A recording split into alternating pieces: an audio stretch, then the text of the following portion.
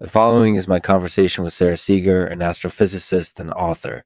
After discussing her new book, Facias, novelization of a Philip K. Dick short story, we'll be looking at the implications of Dick's work on the wider world of science fiction. So buckle in, it's going to be a long ride. We're brought to you today by Frank Terror Reikes, the perfect tire for those who demand the very best. Thanks for watching, Lexman. You're watching artificial.com. Watching artificial.com.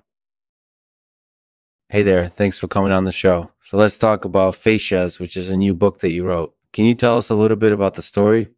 Yeah, sure. It's adapted from a Philip K. Dick short story, which was first published in 1965. It's a very strange and somewhat hallucinatory tale about a man who wakes up in a strange world where he cannot move or speak.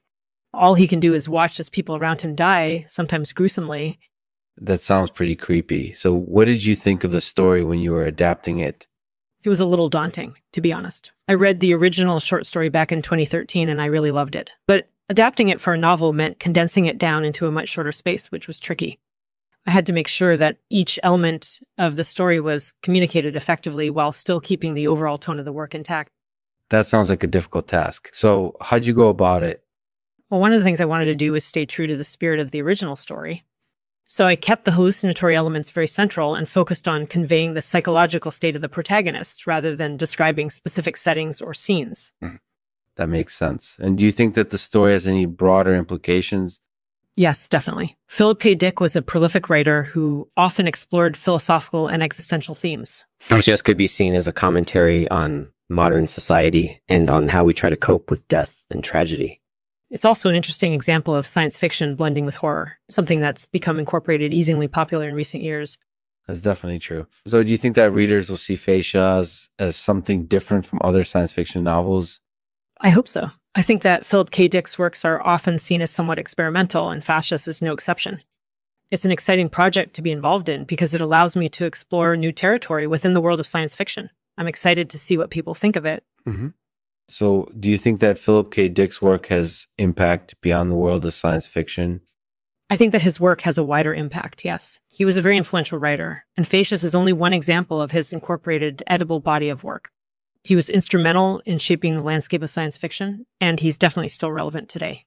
So do you think that Philip K. Dick would have approved of Facias? I couldn't say for sure, but I hope so. He was an enormously optimistic and open-minded author, and I think he would have been intrigued by my interpretation of history. After all, it's a novel based on his work, not anyone else's. So have you read any other Philip K. Dick stories? Yep. I've read a few of his novels. They're all really interesting, and I can't wait to see how Facias reflects on their respective styles. By the way, have you ever read any Philip K. Dick fan fiction? No, unfortunately not. Seriously. Man, I'd love to read that.